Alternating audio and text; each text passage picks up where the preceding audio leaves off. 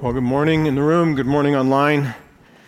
Glad to spend this Resurrection Sunday with you. Earlier in the patio, one of our many Greek nerds was reminding me of the scene from the movie Big Fat Greek Wedding.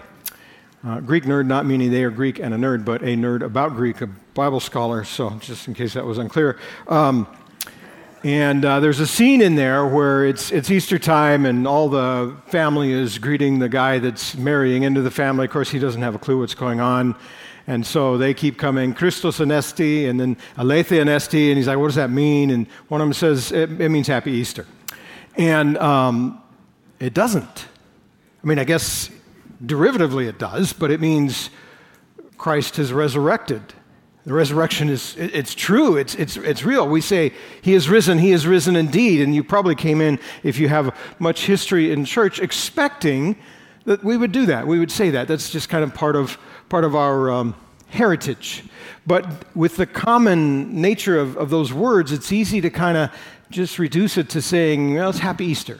And it means a whole lot more than that, because Jesus rising from the dead literally changed the nature of reality and history and everything. And, the original disciples would have probably experienced a lot of different emotions during that final week, and the resurrection itself, first it took a while to sink in. They had a hard time believing it. They would see him. Is he a ghost? What's going on? How do we respond to him?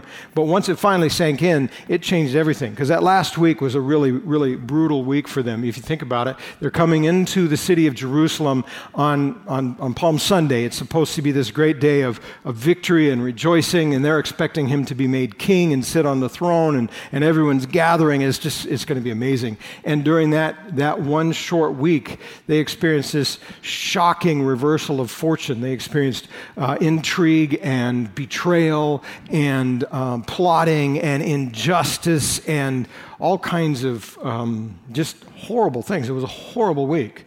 There was brutality involved, and they came in with these high hopes, and those were all dashed. They literally watched hope die on a cross. They came in with expectations that were just shattered at their feet. And so when Jesus rises from the dead, it transforms everything. They realize that all of the things that they were expecting are going to come, just not the way they were expecting them to come. And that the tragedy that they think they have faced has actually been carefully measured out to them by God to accomplish exactly his purposes. And that the seeming randomness of things at a deeper level isn't random at all. There's something going on, and God's in complete control. And hope hasn't died at all. It's been reborn. And there's ultimately no loss. That's a really radical shift that they experience. And in our remembering of Easter and what happened, I think it's really important that we would kind of recapture some of the freshness, that it doesn't get lost in its familiarity, that it doesn't just get reduced to Happy Easter. So if you have a Bible, would you open to Genesis chapter 3? I'm going to take us to actually a number of passages. If you want to try to keep up with me, you're welcome to. But for most people, it's probably easier just to listen, and then I'll catch up with you in Genesis 3 in a few minutes. Before we dive into the Word, though, let's pray. Lord Jesus, thank you. Thank you for your work on the cross. And we are so grateful for what you did. And we're so excited that the resurrection means everything you claimed was true, and everything you offer is real, and everything has changed.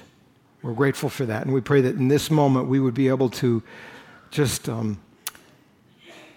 understand and experience the reality of Easter in a fresh way that would be transformative for us. I pray in Jesus' name, amen. That familiarity of the gospel is something that when we're long time in church is easy to just kind of creep in and forget how powerful, how beautiful, how amazing the story is that God would enter the world, that he would take on human form, that he would become just like you and me except for sin. He would live a sinless life and offer his life in exchange for mine. He would allow himself to be put to death, and then he would rise again offering a new life to me. That's an amazing story. And it becomes kind of commonplace if we're not careful. And as I was thinking this week, I was remembering a time when it was really brought back with some intensity to me, and kind of the layers of familiarity were stripped away so I could encounter it a little bit fresh. And the story actually ended with me in one of the most awkward moments that I can recall. I was in a little hut in India, and it was no bigger than a small bedroom in most of our homes. And it was made out of woven bamboo with mud daubed on the side and a thatched roof and a hard mud floor. And it was in a very remote rural area at the far edge of a village. And I was in that hut, and crowded next to me was my translator. And at my feet, prostrate before me, was this elderly 85-year-old woman who had thrown herself at my feet and was clutching at them. And in order to understand what's going on, let me back up a little bit.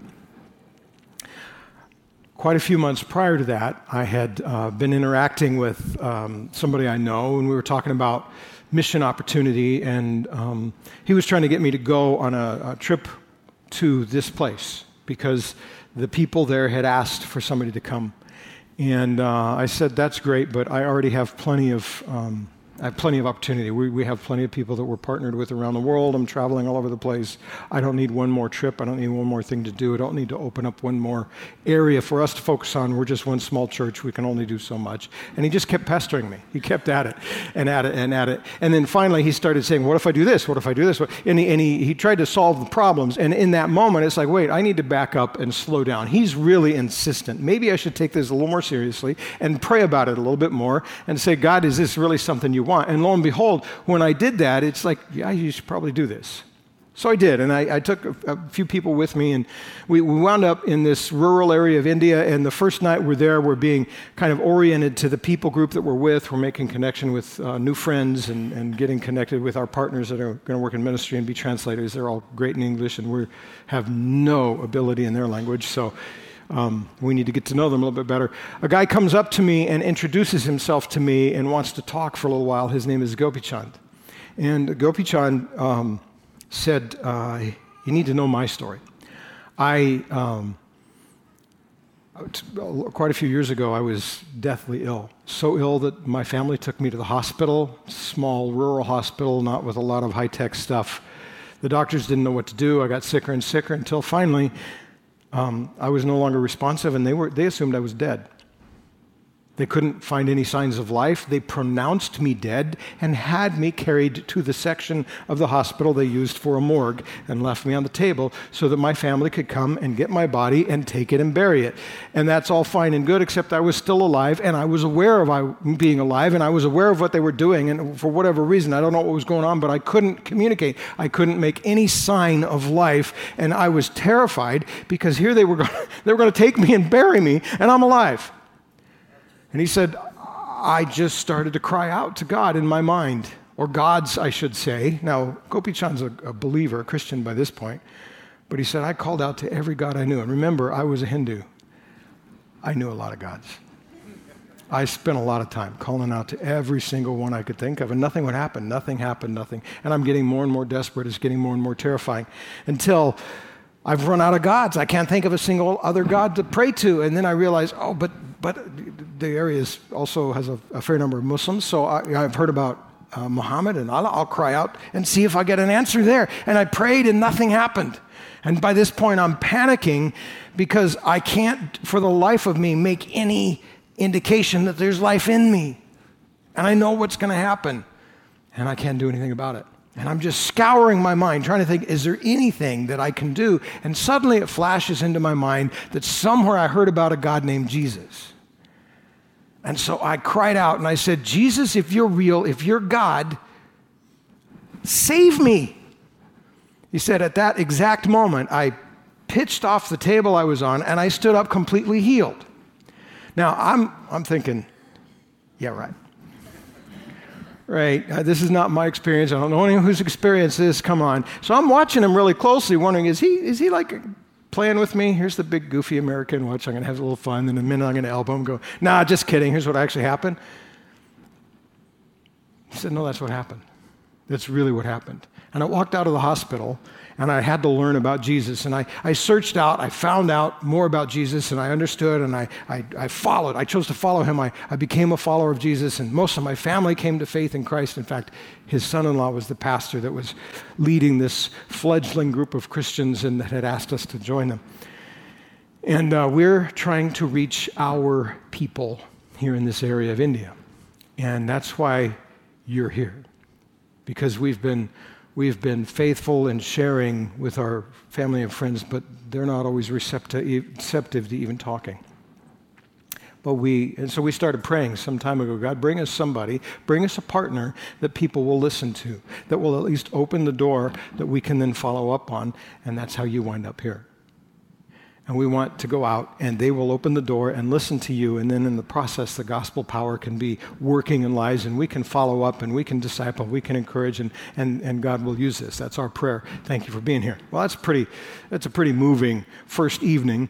And I remember the first time we went out, the very first moment before we walk into the village, my translator turned to me, and he said, this is the first time they're hearing this.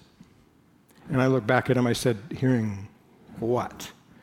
Said, this is the first time they're hearing the gospel. This is the first time they're hearing even the name Jesus. Like, wow, amazing. Right? In moments like that, suddenly what we have and what we treat as common become much more precious. These people have never even heard this. They don't even know what we're talking about. I'm going to bring to them the potential for new life. There was another village we went to, and when we got there, it was a pretty good-sized village. The villages were just scattered. Most of them were pretty small, but there'd be a little cluster of houses, usually in the banana trees and kind of jungle around, and then out in front of them there would be a group of rice paddies with these built-up trails in between them, and then you'd walk the trail further back into the jungly area, and there'd be an opening, and there'd be more rice paddies, and there'd be a few more huts, and then you'd walk further back, and it repeated itself throughout. So these villages could be pretty spread out, and this was the biggest village in the area. And when we got there, my translator just said, come on, let's go, and he just started walking, and he kept walking and walking and walking. We walked past cluster after cluster of houses. I'm like, why aren't we talking to these people? Why aren't we talking to these people? Just keep going. I think we need to keep going. And then a guy comes and meets us, just kind of randomly, and he talks to my translator, and I can't understand the word they're saying, and then my translator turns to me and says, we're going back with this guy. And he takes us all the way to the furthest edge of the village where there's nothing else beyond it. There's just a few huts there at the end of the fields, and nobody is there except in one hut there's this 85-year-old woman, and he takes us straight into her hut and said, here, you should talk to her. And then the moment we start talking, he leaves. So it's just me, my translator, and this elderly woman.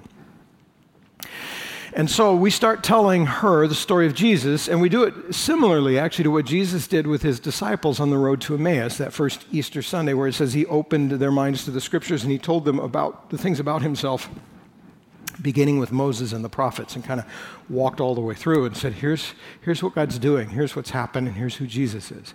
And as we're sharing this, I can just see her understanding open up and her heart open up and her begin to embrace this. And she falls in love with Jesus. Just as I'm watching her, you can see it in her eyes and you can see it in her face. She's really responding.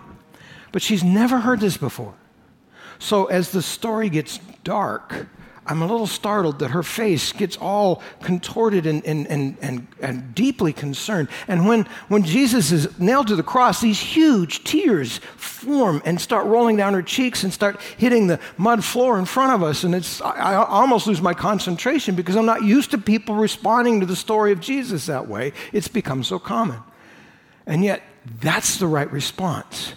She doesn't know what happens next. She's just heard about the most amazing person, the one who God sent, God himself, and people are putting him to death in this brutal and horrible way, and then he dies, and that's when it really tears her heart out. And I'm just watching her emotions, and it's bringing the story fresh to me. And then when we get to the Easter part of the story, to Resurrection Sunday, and Jesus comes out of the grave, it's like electricity runs through this little old lady's body, and she's almost like Nate up here on the stage, where it's just like exuberance. She's so excited. You just can't contain it because something amazing has happened, and it's affecting her immediately. It's not covered over with all these layers of tradition and history and Yeah, I've heard that. It's astounding to me. And then, as we talk a little bit more and we're talking about how she might respond, I want to illustrate a point. And so I stand up and step out of the hut, because that's what you have to do. If you're going to stand up, it's really small. There's not a space inside the hut. So I stand up and step out of the hut, and immediately she's been sitting on this little homemade bed, and we've been sitting on two of those very, very, very cheap plastic chairs that you can, well, I don't know if you can get them in American stores, because they're like the cheapest ones we'd have, and then even cheaper, right? And so we're sitting on these chairs very gingerly. She launches herself out of this bed that she's sitting on and grabs onto my translator with distress, because she's afraid I'm leaving. She's like, don't let him get away. I don't know what's happening next, but I need to hear it. Don't let him get away. And when we understand what's going on, just relax. It's okay. He's just illustrating a point. He couldn't actually fit inside the house and show you this, so he's going to do it there. Great relief. And then eventually, to kind of come to the end of that gospel story, she responds. And in that moment, she's so overwhelmed. She's so grateful. She's so moved. She throws herself at my feet. And she tries to latch on to the, if you will, the feet of the messenger. And I'm like, I get it. I mean, she's not worshiping. She's just so moved. But it's still kind of creepy for me. No, please stand up. Please stand up. I'm just the messenger. But there's this moment where something powerful has happened, and she has to respond. And as we finish up the conversation and are about to leave, and he's taken all the information, because he's the national, he's the one who's really going to be there to follow up and to encourage and disciple. She says this. She says, I understand now. I've lived longer than all of my family and all of my friends. I'm older than everyone I've known. I've watched them all die, and I've never gotten it. Why am I still here? I haven't wanted to be here. Life is hard. I don't want to keep living. Why am I still here? And today I understand. God kept me alive so that you could come and tell me about Jesus. It's like, wow, that's amazing. That's a fresh engagement with what has become common that actually matches to what the significance of what happened. When we come here and we say, Christos anesti, aletheia anesti, he is risen indeed. It's not just words. Something extraordinary has happened. Something extraordinary and transformative has happened that we need to freshly engage with and go, and praise God, thank you, and then be able to respond. So what happened? We've looked several times now. We looked on Good Friday and we looked on Palm Sunday, and so this morning I'll just read you some of the same verses. Did I already send you to Genesis 3, by the way? Okay, you're sitting in Genesis 3. You're on target. And let me just read you part of the back. Well, let me read you this verse. I think this is really important to remind ourselves. Paul is writing, and he says, I delivered to you as of first importance. Like, this is the important thing. Everything else is less significant. This is the number one thing. What is it? It's what I received. Christ died for our sins in accordance with the Scriptures. He was buried. He was raised on the third day in accordance with the Scriptures. And then he recounts how he appeared to so many people. It's like, this is the most important thing. Jesus died and he rose again, and there's a bunch of us who can confirm that. That's the most important thing. When Jesus appeared to his first disciples on the Emmaus Road, he said this to them, because they don't understand yet who he is. They're walking along the road. They haven't recognized him. They're having a conversation. Actually allows the conversation to unfold more naturally, because they don't know it's Jesus. And then he sees into their hearts, and he sees that they aren't getting it yet. And here's what he says. He said to them, O foolish ones, and slow of heart to believe all the prophets have spoken. Was it not necessary that the Christ should suffer these things and enter into his glory? You guys are hung up on false expectations. You thought God was going to do certain things. He told you beforehand, and you need to have your hearts catch up. They're slow. They need to catch up. You need to gain some wisdom here because you're foolish. I want to help you understand God's doing something great. And this thing that you've seen over this last week that seems so tragic, it seemed like the wheels came off the car. It seemed like everything fell apart. It seemed like your dreams were shattered. These are people who are head down, trudging away from Jerusalem, abandoning their dream. It's like, you don't need to abandon your dream. The dream is actually starting to come true. It just had to come true differently than you were thinking, and the prophets told you all about that.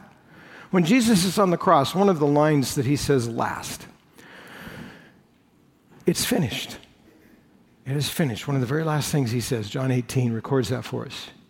What's finished? What's the significance of that? It is finished. At last, it's over. I'm out of here. Whew, done with that. Some people read it that way, but it's not recorded that way. It's actually recorded in very careful language that is hard for us to pick up in our English translation just straight, but it really says, or has the effect of this: something that's been coming for a long time has now been fulfilled, and it stands accomplished. And it will reverberate from this point on through history. In other words, God's plan that he's been working for so long has been brought to its culmination right here on the cross, right here at this moment. And that reality is going to change every moment and every reality from this point on. When Jesus says it is finished, he's not saying, glad that's done. He's saying it's been accomplished, and it stands accomplished, and it will continue to have impact through the years. What did he accomplish? What did he accomplish? There's a lot of things that we could look at. I want to look at three key ones, three central ones. When Jesus died and then rose again, he conquered Satan, he conquered sin, and he conquered death. And because of that, it has changed the nature of the world, and it changed the reality of my life if I will respond. He's conquered Satan, he's conquered sin, and he's conquered death. So you're in Genesis 3. That's the right place to be, because we're going to start with the Satan story. Right? In Genesis, we see that Adam and Eve are living in the garden. There's only one restriction, and immediately they violate that restriction in good human form. Don't do that. Okay, that's exactly what I'm going to do. But they're pushed, right? They're still responsible, but something else is going on. Satan is there. He takes the form of a serpent, and he comes in temptation. And he says, God's holding out on you. It's not really like he's saying, there's something more, and you're going to miss out if you don't take this opportunity. And he uses a weapon in his temptation that he still uses today, and that he tried to use on Jesus, right? Eve is standing there. She fails. She falls into the temptation. Adam is even more of a bonehead because he isn't fooled. He's standing there. He gets it, and he says, I'm in, and just kind of dives into the sin. But the thing Satan uses to trigger this is he says, look at the fruit. And it says Eve saw the fruit, and she saw that it was good for food, that it was pleasing to the eye, and that it was going to make her like God. We're told in the book of 1 John that the world system, right, not the government so much, but the value system that drives us, our whole planet, is under Satan's influence. He's constantly manipulating, and he doesn't have sovereign control like God does, but he has a lot of power, and he's always using certain things to kind of drive us in the wrong direction. And that world system, the values of that are laid out for us just a few chapters earlier in 1 John 2, where it says, don't love the world or the things that are in the world. For all this in the world, the lust of the flesh, the lust of the eyes, the boastful pride of life is not of the Father, but is of the world. This world is passing away, and so its lust, only that is of the Father will last. Right? Lust of the flesh, lust of the eyes, the boastful pride of life. In other words, I am defined by my appetites, and I will do anything to meet those. It doesn't matter who's in my way or what's in my way, what I feel like right now, that's what matters. Whether it's my sexual appetite, my physical appetite, my appetite for sleep, my appetite for entertainment, it's like that's going to drive me. And I'm going to go after that. Eve looks at the fruit, and she says, that's going to taste good. That's what it's appealing to. Jesus, his first act after he goes public and he identifies with us in the baptism of John, he goes to war. He goes out into the wilderness where he's tempted by Satan. And Satan comes along and says, you look pretty hungry. Why don't you turn those stones into bread? Why don't you satisfy your physical appetite in this moment, regardless of anyone or anything else? Doesn't matter what God wants or anyone else. Just you are what you are, how you feel, so do that. And Jesus said, I'm not going to do it. Eve said, I'll take the fruit. That looks like it's going to taste good. In Genesis, she looks at the fruit. It's good for food, and it's pleasing to the eye. All that glitters, that's what's drawing her. Remember with Jesus, Satan takes him up onto a high mountain, and in a moment he shows him all the kingdoms of this world and all of their glory. Look at that. Whoa, doesn't that look great? Isn't that amazing? Wouldn't you look good with that? How much of our culture is driven by that? Here's the image. Here's the glitter. Here's what you want. Here's what it looks like. Oh, pretty. Like fish, we chase after any shiny thing in front of us. Right? In the garden. This is going to make me like God, which ironically it made her less like God, not more like God. Right? This is going to make me like God. You be you. You are important. You matter. The world needs to know you matter. You be you in such a way that everyone else wishes they were you. Right? You the man, you the woman, you stand up. I get to be more like God. Yeah. Right? What does he do? He comes to Jesus, he says, hey, God can't let you die. I mean, you are the man, right? He can't let that happen. You jump off of here. Angels are going to swoop in and protect. Then everyone will know. I mean, talk about an entrance. Man, you jumped off the temple, the angels caught you, and then you just stand there and go, that's right. And let stuff happen because everyone will know, right? The boastful pride of life. How do people look at me? What do I have? How do I feel about myself? What kind of power do I have? What kind of influence? And how do I use that to advance myself regardless of anyone else? That's what drives so much of our world system. That's what Satan's working. He worked that with Adam and Eve, and he tried to work that on Jesus, and he works that all the time. And at the cross, we're told Jesus takes Satan on.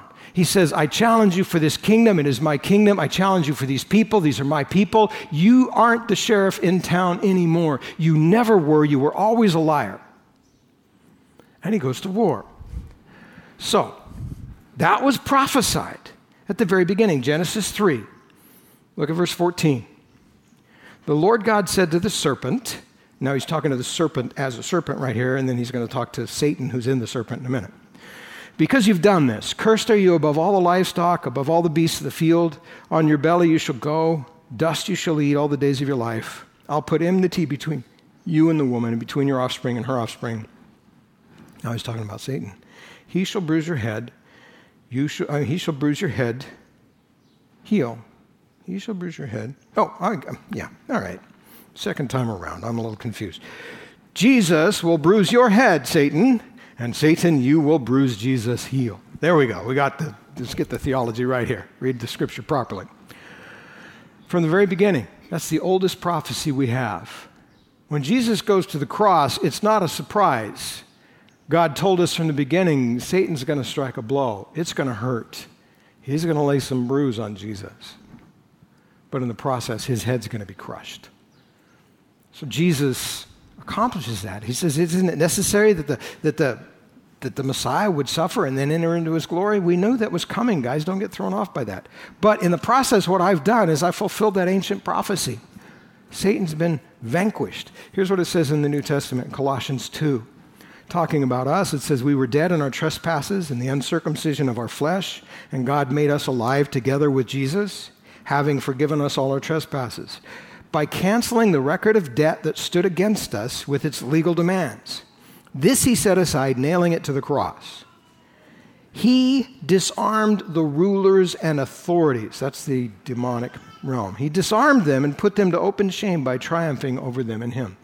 At the cross, Jesus struck the fatal blow to Satan and his kingdom. Or it says in Hebrews 2, again, we're the children in view here. Since therefore the children share in flesh and blood, Jesus himself likewise partook of the same things, that through death he might destroy the one who has the power of death, that is the devil. In his dying, he put Satan to death. In his dying, he defeated Satan. That's the point. So when Jesus went to the cross, it had to unfold a certain way. He had to suffer and he had to die because he had to deal with a great challenge. And in doing that, and then in rising again, saying, it's real, it's true, I told you beforehand, you challenged me, saying, you're making all these grand claims, how do we know? He said, you kill me and I'll come back to life. Well, guess what? Here I am. There's the proof. It has happened. Satan has been vanquished. Satan is defeated. This is a day to celebrate because the world is a different place. The God of this world has been dealt the death blow. And the world is fundamentally different than it was. There's still evil, there's still problems, we still struggle, Satan is still at work, but we're also told greater is he that is in me than he that is in the world. Right? My adversary, the devil, is like a roaring lion looking for somebody to devour, but if I resist him, he will flee. Told that. Jesus says, you can do what I've assigned to you because all authority in heaven and earth is mine, and I'm going with you. There's a different nature to the battle. One day, Satan will be completely removed from the picture.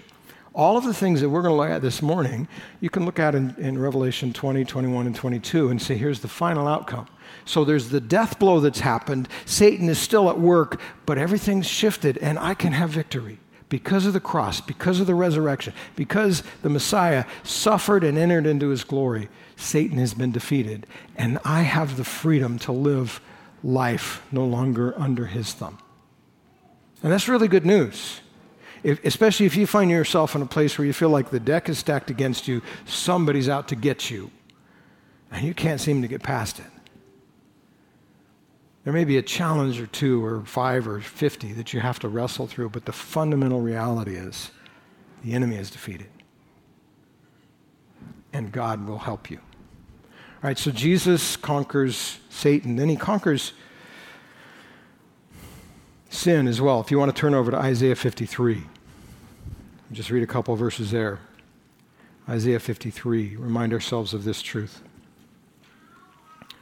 This is about Jesus. It's an extended poem from chapter 52, verse 13, all the way through the end of chapter 53. It's all about the Messiah.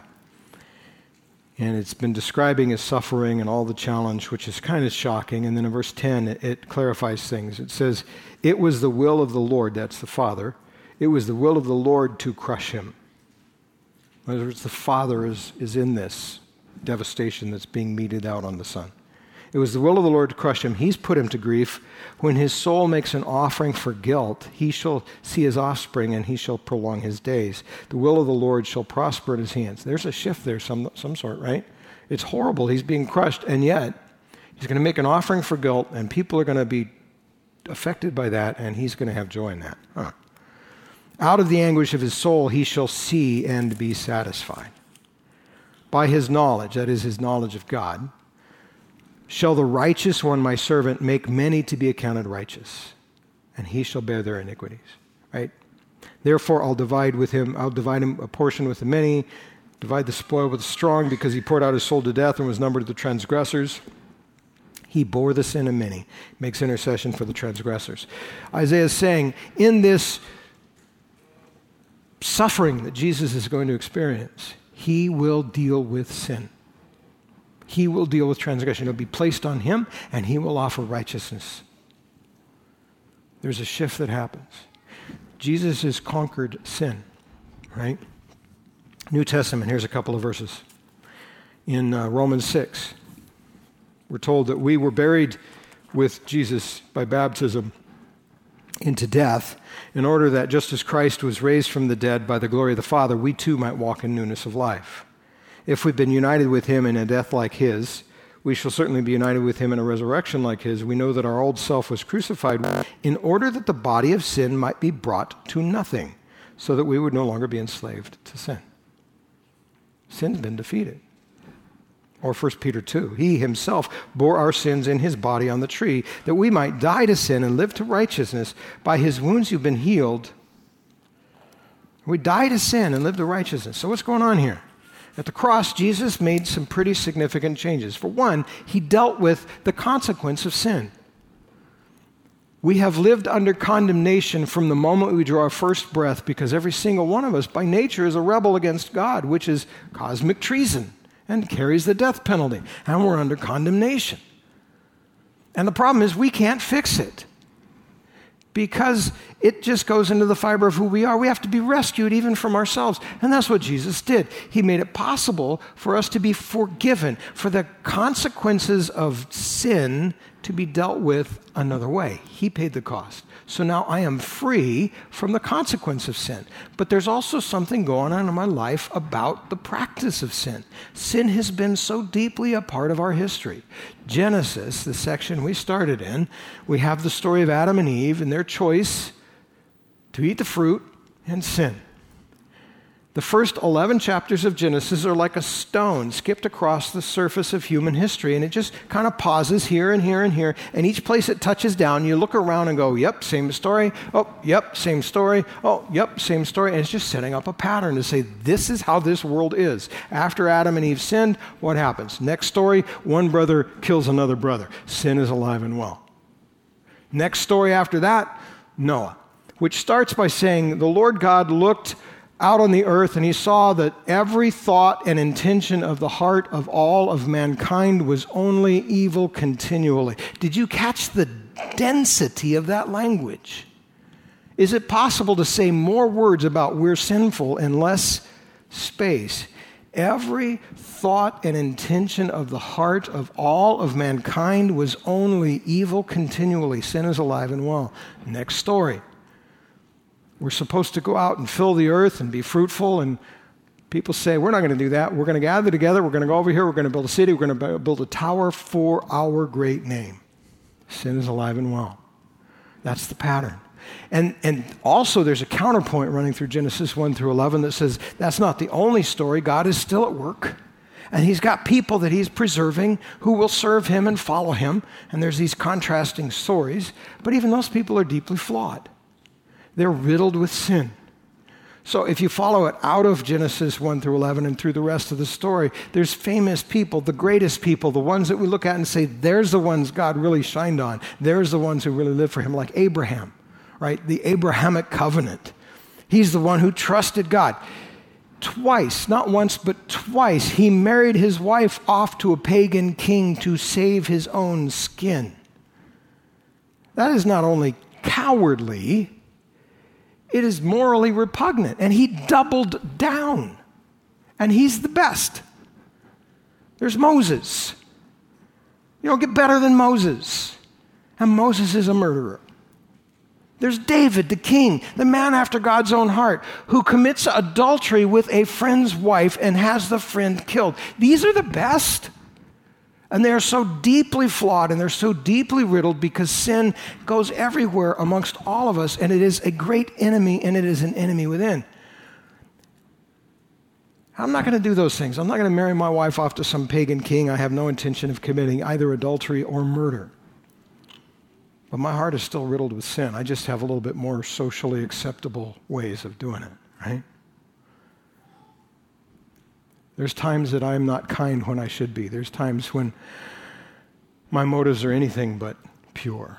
There's times, probably a lot of times, when I really want the world to revolve around me.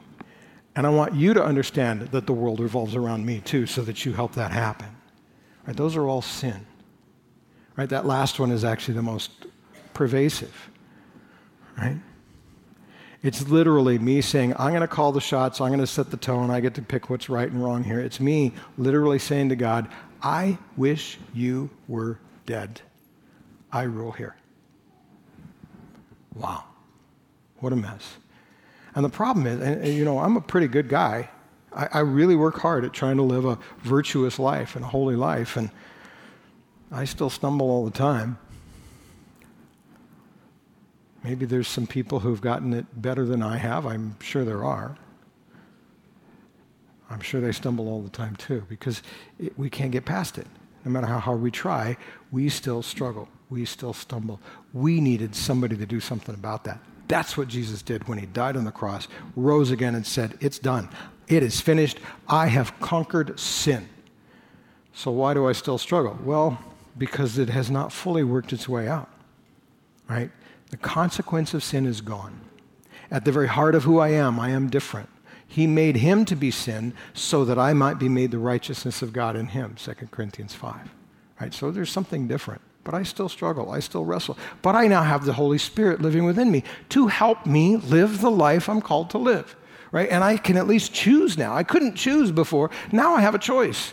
It says, walk by means of the Spirit. You won't fulfill the lusts of the flesh, and you will be filled with the fruit of the Spirit. The nature of that's shifted, and one day it will be brought to its full expression, where I don't have to worry about it at all. But at this time and at this place, my relationship with sin is different. God doesn't see me as a sinner and I have no consequence to bear. And he's given me resources to deal with the daily battle. And I can actually experience an increasing measure of victory in my life by the power of his Spirit. Jesus did that on the cross. He conquered what has been plaguing us for the very beginning through all of human history, and that's available to me, and that's available to you because he died on the cross and he rose again and conquered sin. And he conquered death. The last one, Isaiah 25. Let me just read these verses real quickly. Talking about God when he brings everything to rightness. He will swallow up death forever. Isaiah 25:8. He will swallow up death forever. That was the promise in Isaiah that Jesus actually accomplished. When he said it is finished, he was in the process of defeating death. 2 Timothy 1, we're told he saved us and called us to a holy calling, not because of our works, but because of his purpose and grace which he gave us in Christ Jesus before the ages began, and which has now been manifested through the appearing of our Savior Jesus Christ, who abolished death and brought life and immortality to light through the gospel. 1 Corinthians 15 says, we're really foolish for what we believe. If it's not true, if Jesus didn't rise from the dead, that's not a nice thought. You're just stupid. I'm just stupid. Let's just admit it. We're idiots. But, he says in the middle of that, 1 Corinthians 15:20, but in fact Christ has been raised from the dead. He's the first fruits of those who've fallen asleep. Death came through one, and life comes through another. And anyone can have new life through Christ because he's defeated death. So when Jesus died and he rose, everything about history changed. Everything about what it means to be human changed. He's not brought it to its full expression. When he comes back and exerts his full and complete rule, things will shift again. But he's given to you and to me and to any who will respond the ability to receive the resurrection life and to live out the reality of that. And that means I have power over Satan, I have power over sin, and death is no longer my enemy. Death has been around from the beginning. Genesis 5, there's a big old long list of names. We tend to ignore the names. There's some nuggets in there, one of which is you read the name and it says this guy had this guy, had this guy, had this guy. And each time it says the same thing. And he died, and he died, and he died, and he died, because that's the human experience. We die. I was at an Easter party yesterday in my neighborhood. It was a lot of fun. But thought about it later, and so much of it centered on death. Nobody was paying attention to that. It wasn't this somber occasion, but I just looked back, I had this conversation with a friend, and she's a little bit younger than me. I won't give her age, but she's probably in her 50s somewhere, but lower end. And she's talking about how she's going to work out 3 days a week with her 25-year-old daughter. She was doing 5 days a week, but that was too hard. The body was starting to break down, so now she's doing 3, and she still hurts. Why is she doing that? Because she's dying. She's dying one body part at a time. And so am I, and so are you, right? It's all decaying. Some of us in this room are still like, not really. Yeah, it is. You'll get there. It'll happen. I'm sorry to say. It's just a universal experience. We're dying. Some of us a piece at a time. And then we face the end of our life. Our heart stops beating. We stop breathing. Right? That's the universal human experience. And that's the universal human terror. And that's the universal human tragedy if that's the end of the story. Some of us in this room have recently lost family and friends, and we still grieve. And if there's no resurrection, there's no sense. It just hurts and goes nowhere. There's just this dark hole that we look into and see no bottom. But that's not reality. Jesus has conquered death. Jesus has conquered death. And even if my body ceases to live, my spirit will live forever, and my body will one day be resurrected. And that's all accomplished Good Friday and Easter. He conquered death. That changes everything. That worst moment in history actually worked out the greatest thing that could ever happen. And the world is fundamentally a safe place. The world is fundamentally a safe place if I belong to Christ. Because no matter what is happening, he's got me. And the end of the story, we win.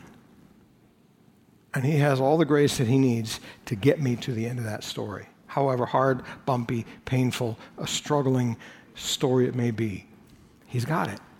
On Easter Sunday, He rose from the dead, and he said, I did it. I conquered it all. I conquered death. I conquered sin. I conquered Satan. And the question that we have to ask is, how are we responding? How are we responding? We need to remember with a freshness the beauty and the power that God would enter this world and die for us, and that he would rise again and accomplish those things. And he says, now, resurrection life is yours. Resurrection power is yours if you receive it, if you respond. Some of us have responded, and so the question I would have for us is this a time just to celebrate? Just to kind of dust off our souls that have accumulated the kind of dirt and grime of life, dust them off and say, let's be with Jesus afresh. Let's celebrate what he's done. Let this strike me in a fresh way. Lord, reach me in this moment to remind me of how precious, how extraordinary, how amazing it is that you died for me and that you rose again and that you love me. Help me in this moment, in these moments, to follow, to actually access the resurrection power you're offering. And help me to spread that good news with others. That's one response. For some of us, I wonder, I suspect there's at least some in the room who've never really faced straight up, you're accountable to God. He's done extraordinary things because he loves you. What are you going to do with that? There's only one option that leads to his blessing. And that's to surrender and trust him. Any other pathway actually leads to death, right? In John 3:16, we're told God loved the world so much he gave his only son that whoever believes in him would not perish but have eternal life. Verse 17 says God didn't send his son into the world to condemn the world, but the world through him might be saved. Verse 18 says the one who believes is not condemned, but the one who doesn't believe is already condemned, right? We stand under condemnation. That's where we live naturally. So Jesus did the extraordinary. He died in my place. He rose again on Easter Sunday, and he said, here you go. Life with me. Life eternal. I've conquered death. I've conquered sin. I've conquered Satan. I will empower you to live a life that is rich and full of meaning. The world is still a broken place. There will still be struggle. There will still be heartache. It's still going to be a journey, but I got the grace for that journey too. One day I'm going to finish the job and make everything completely right, and in the meantime, I'm going to walk moment by moment with you. Are you in? Do you want that? Because the only pathway is for you to surrender and trust me. To accept you need a Savior and say, I believe that's you. I believe you died. I believe you rose. I have no claim on you, but I believe you're gracious. So I throw myself on your mercy and ask for you to save me. I ask for you to rescue me. Ask for you, instead of condemning me, to make me your child. Right? We sang that song earlier. I was a beggar, now I'm royalty. That's the gospel. And that's just free. It costs God everything. It costs me nothing but except surrender. I have to give up being God, which is actually pretty hard. So maybe some of you find yourself there. That would be my encouragement. That would be my strong urging. Surrender to God. He can be trusted. And every other pathway leads to death. And if you want to start a conversation, we'd love to do that. I'm going to ask the ushers to come. You have a card in front of you. You can fill out and let us know if you've got questions, you want to start a conversation. If you don't have time, feel a little rushed, that's fine. You can mark something and hand it to the ushers on your way out. Let me pray for us. Lord Jesus, I'm grateful for your work in our lives. Thank you. Thank you. You have conquered sin. You have conquered Satan. You have conquered death. You have opened life. You have given it to us. You've given your Spirit. Father, you've accepted us because of Jesus. I thank you for that. May we be overwhelmed with joy, not just in a happy Easter mood, but a radical worship mood because of the good thing you've done. And Lord, maybe there's some who need to respond. I pray that you would bring them to the place of understanding, that they would surrender to your love, that they would do that today. Pray in Jesus' name. Amen.